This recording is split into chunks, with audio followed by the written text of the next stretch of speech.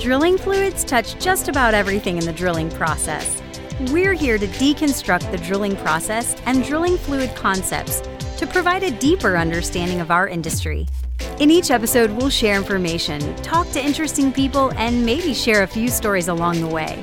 Welcome to The Flow Line, a production of AES Drilling Fluids, brought to you by Matt Offenbacher and Justin Gauthier. Awesome. Well, welcome to this week's episode of The Flow Line. We have a special guest today. We've got myself, Matt Offenbacher, and our special guest today is Montana Farnham. How you doing today, Montana? You're out in Midland, huh?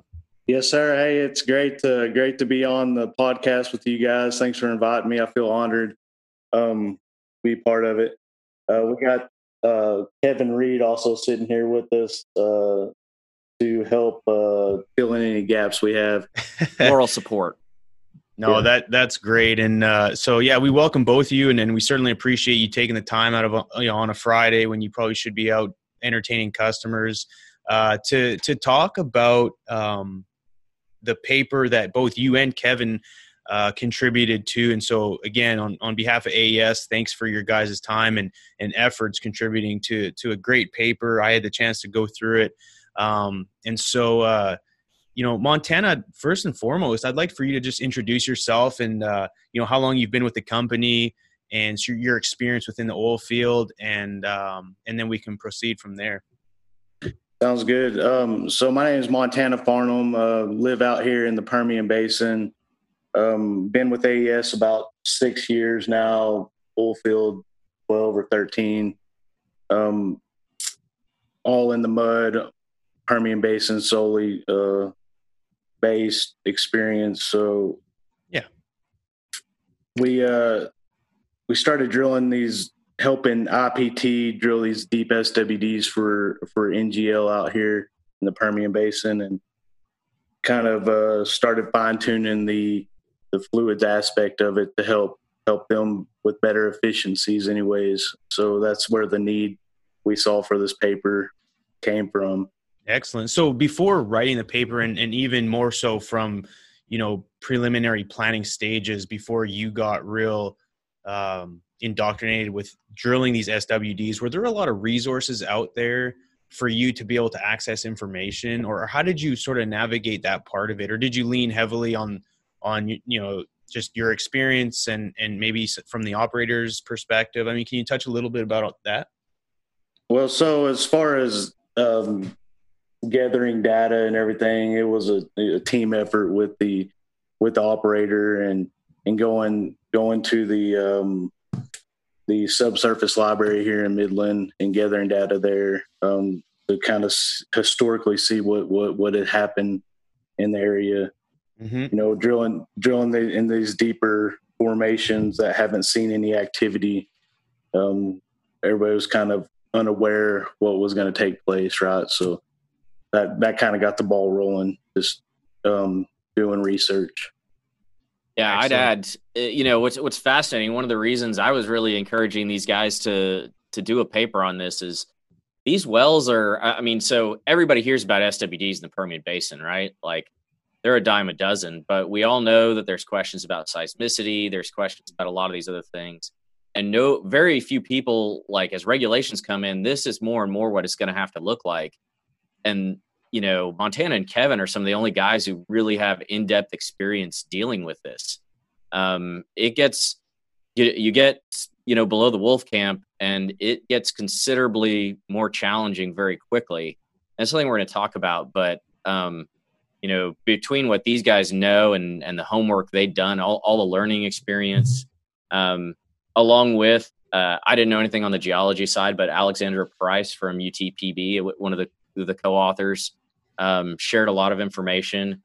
And then just on the drilling side, with IPT, Trevor Smith and Hannah Golicki, I don't know if I pronounced her name correctly, but just a really strong group of people with a lot of experience. So I just wanted to add that. Definitely. And so, Montana, one of the questions I have, and certainly especially with unconventionals and how they've taken off, and a lot of the young engineers, in a lot of different basins have experience drilling horizontal wells that eventually get fracked. So there's certainly a unique element to drilling SWDs. But I think if we back up even further, what are SWDs, and what's the purpose of why operators might drill them? So SWD, saltwater disposal wells. So they're drilling into injection zones to get rid of produced water that they're producing wells. It's a byproduct of their producing wells, so they're getting rid of that, drilling those, and these deep ones come in. Started playing a big factor out in New Mexico and parts of Texas because traditionally the SWDs were injected into shallower zones, 5,000 to 6,000 feet. Well, that started affecting the drilling operations. Gotcha. So they're looked at deeper formations to inject into. So that's kind of where these Devonian wells come in. Gotcha. So when you say deeper, I mean, what kind of depths are you looking at, and what formations are we talking here? So these deeper ones are about 17 to 19,000 feet. Wow. And that's the Devonian formation in Fusselman. Interesting. So before getting into, before, like you said, you gathered a bunch of information. I mean, while writing the paper, what kind of risks had you experienced drilling these that you could then relay into the paper? I mean, certainly with the complexity of drilling that deep, that's as deep as some offshore wells are. I mean, obviously some are more deeper, but how would you describe some of the risks associated with drilling these SWDs? So the kind of roadmap that we outlined in the paper, the traditional risks going through all the normal formations up higher, with losses up in the shallower parts, into unstable hole. And then once we get into the deeper parts, we're dealing with pressures, slow drilling, unstable hole.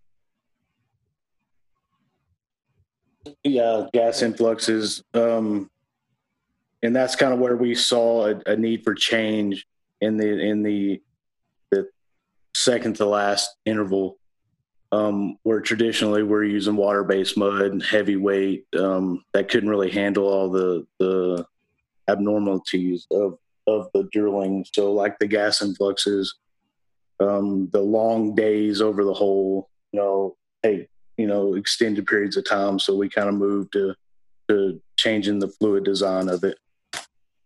That makes sense. One thing I would add there too is, we'll probably go through a little bit of the casing program, but the hole sizes are much, much bigger. So even just because you've got to drill multiple intervals and you've got to drill a bigger hole to get deeper, what I found interesting is even though you think you understand some of those formations when you're drilling a 17.5 or 12.25 versus a 9 7/8, some of the problems can be exacerbated a little bit further when you think about angular velocities for hole cleaning and just some other things that you may think, oh, I've drilled through this stuff before, no problem. But even the stuff that we know well can be more challenging. That was one interesting thing I observed. Yeah, and that's a valid point. Drilling these bigger holes, we're removing more solids, more rock out of there, so it becomes interesting to see how the drilling rig that is chosen can handle all that and the different aspects there. So when writing the paper, did you really communicate a lot with, because IPT was obviously a co-author in this, describe the experience when coming up with these types of, the risks and or what's involved. What was the relationship like with, dealing with IPT and coming out to making an agreement with what you'd actually highlight within the paper? I mean, can you describe a little bit about that?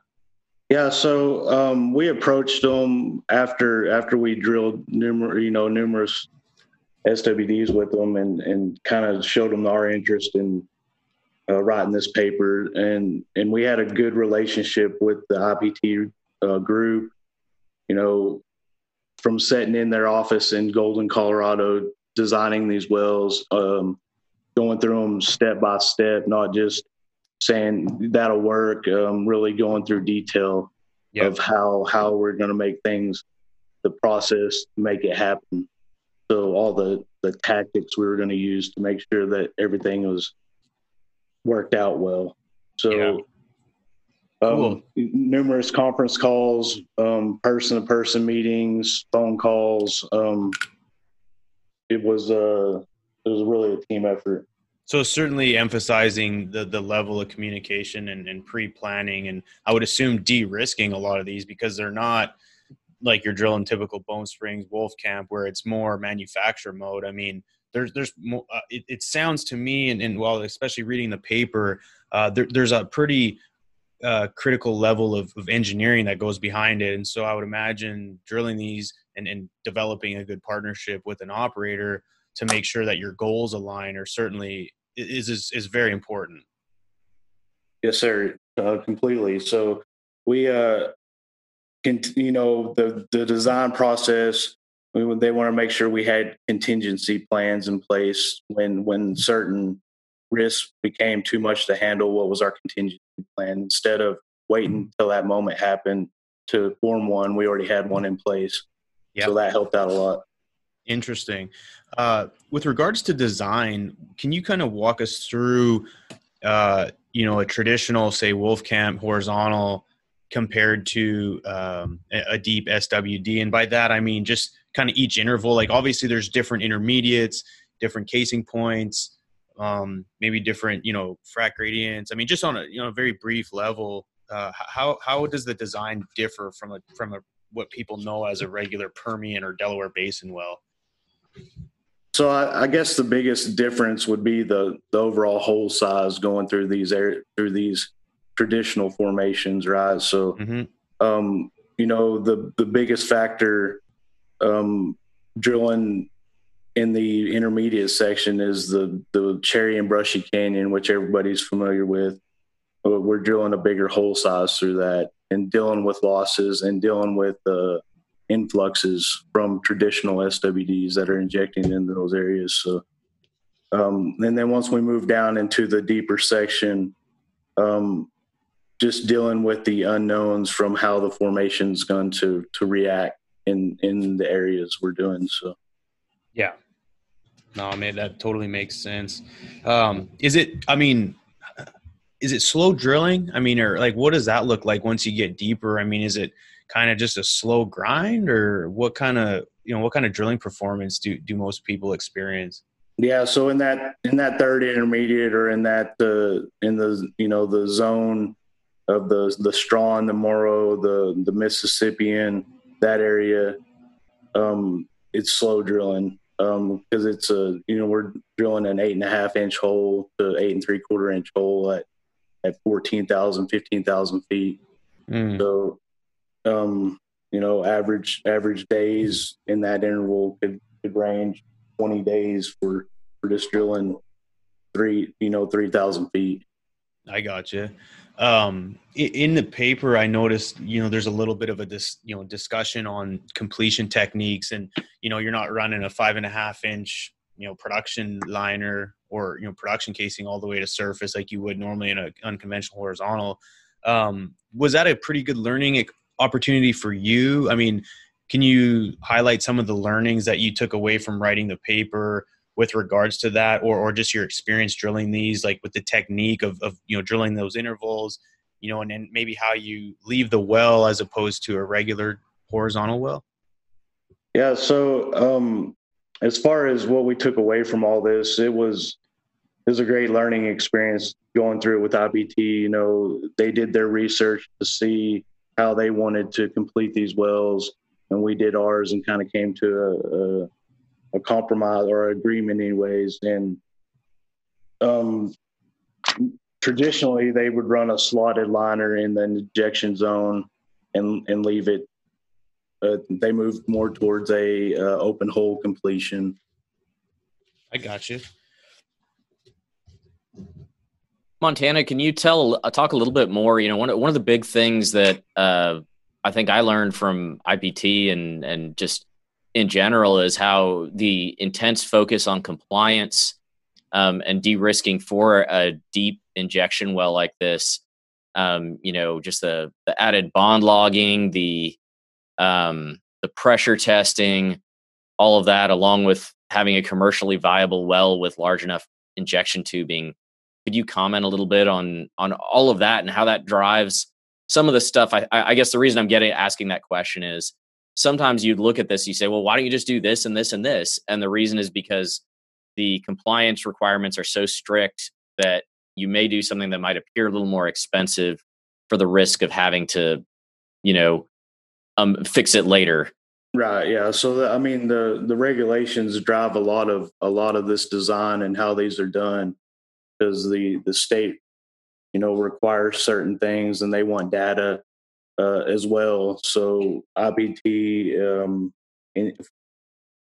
did a great job of making sure all those requirements were met to provide a good well, right? Yep. So Montana, what was the biggest takeaway, and not necessarily from a technical standpoint, but through writing the paper, getting involved, putting your thoughts down, obviously doing research, was it an overall positive experience? And what was the takeaway for you writing a technical paper? And, disregarding like the SWD side of it, but is it something that interests you, and would you encourage other folks to, because we have a lot of people, especially in the mud industry, who have a lot of good experience. And I think one of the challenges we have is leveraging each other's experiences. And we oftentimes have great discussions with our peers on certain things that oftentimes don't get, organized in a way that other people can learn from it. But is that something that you find important, being able to do this exercise? Yeah. So as far as the technical paper goes, right, it was a step out of the box for me. I wanted to do it just as a learning opportunity. Yeah. And it was a great learning opportunity, putting everything together. Mainly organizing people's time and their skills as well. And kind of leaning on people that knew a little bit more about the process than I did. So yeah, good for you, man.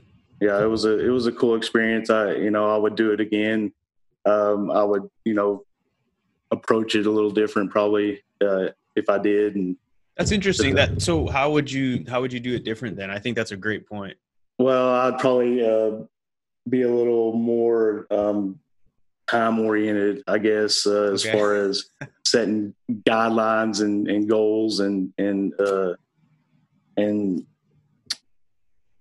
just being a little more organized with your time, maybe time management. Yeah, there you go. Time management to make sure things are done and we're not grasping, for better words, grasping for straws at the very end, trying to make sure it's done.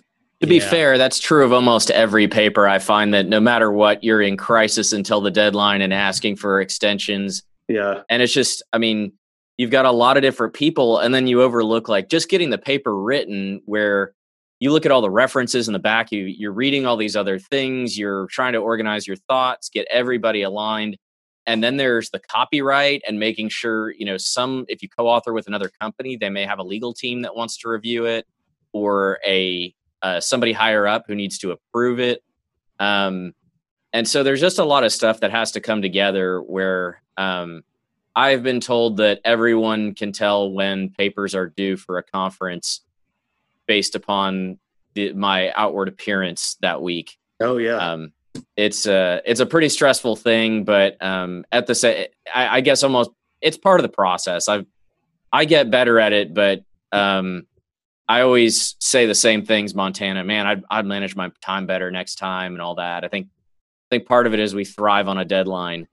But I don't know. For me personally, I thought it was really cool that you stepped up and wanted to be a part of it. I think the end product turned out pretty good. As a co-author, I can say that, right? Yes, sir. No, that's awesome. Well, Montana, it's certainly a pleasure to have you on the podcast. Your contribution to not only AADE, AES, but to our industry as a whole. And the cool thing about these is, I mean, you can go on the AADE website and you can look back years and years and years for papers that that apply now. And so I think a lot of people will benefit from this. And so your hard work is gonna pay off, and you've done a great thing. And Matt, I certainly applaud you. I mean, you help steer the ship with this regard. Matt, do you mind sharing how people can access the paper and maybe a little bit about AADE and what our position is there, obviously with coronavirus and the quarantine? I mean, can you talk a little bit about that before we get off? Absolutely. So, I mean, you may have heard we've tried to bring on every person who was going to get the chance to present a paper at the conference. Unfortunately, it had to be canceled due to everything. Yeah. And so the decision was made to put the papers up on the AAD website so that they could get published. And you can get them for free there. So you go to aad.org. AAD, or American Association of Drilling Engineers, is, an industry group. I really love how inclusive they are. I love how they support students really well. Yeah. And so I was on the committee for this conference, but I just there's a lot of organizations out there, but there's something special about the AADE. And so I encourage people to participate, consider being members. And I was just really excited that these guys all got the opportunity to put together, most of them, their first paper, so that maybe it's not scary next time and they can contribute all the great stuff they know to the industry. Most definitely. And one question I had, Matt, is if someone out there is interested in putting together a paper, how does one go about doing that? So the easiest way is there's calls for abstracts for different conferences. So if you're a member, you'll be on the mailing list. And every other year is the Fluids Conference, and then the years in between is the Drilling Conference. And if you're a fluids person, you can do both. I mean, fluids are an aspect of drilling, right? For sure. But you'll see the call for abstracts. It usually happens well in advance. So this conference was scheduled for April. I think the call for abstracts went out in September, October. And then you found out your paper was your abstract was accepted, which your abstract is just a paragraph explaining what you're going to talk about. That gets accepted, hopefully, and then you'll probably find out in about November. Then this is just my example timetable. And the papers are due in February or something along those lines. So you have a few months, but you think, I've got a few months. And so don't make any big plans. Okay. But anyways, there's typically a pretty drawn out process as far as, making sure you have a good quality abstract, submitting that, it gets accepted, and then you can start the process on the paper. And there are people who are happy to help you, including myself. But that's the main thing. Keep an eye on your email list. There's different conferences, not just AADE, that will ask for you to contribute. And that's kind of where it all begins. Awesome. Well, thanks for all the help that you've done with the organization, Matt. And for all the listeners out there, we always appreciate the support. Please, if you haven't yet, leave a review, preferably a written one. But if you want to hit the 5-star button, that's also welcome. If you have any questions, you can hit either Matt and I up on LinkedIn, or you can email us at theflowlinepodcast@aesfluids.com. We've recently published a lot of tech tips, just a lot of great content that provides a lot of technical information with regards to drilling fluids. So I encourage all the listeners out there to check it out. And with that being said, everybody, have a wonderful day. Gentlemen, if you have anything else to say, Montana, do you got any closing last words of wisdom? I mean, I know you got some up your sleeve. I don't know about wisdom, but I would like to, give thanks to everybody that was involved in this paper, from Kevin to Matt to Hannah, Trevor, and Allie over there, and everybody in the background at AES. It was definitely a team effort. So a great experience. Awesome. Well, you did a great job, Montana. And everyone out there, thanks again for listening. Take care for now. Thank you. Thanks for listening. Please tune in next week for another exciting episode of The Flow Line. And remember, may your returns always be full and your trips always smooth. Views expressed in this program belong to participants and not their employees. The program is for informational purposes only and cannot take the place of seeking professional advice. Copyright AES Drilling Fluids.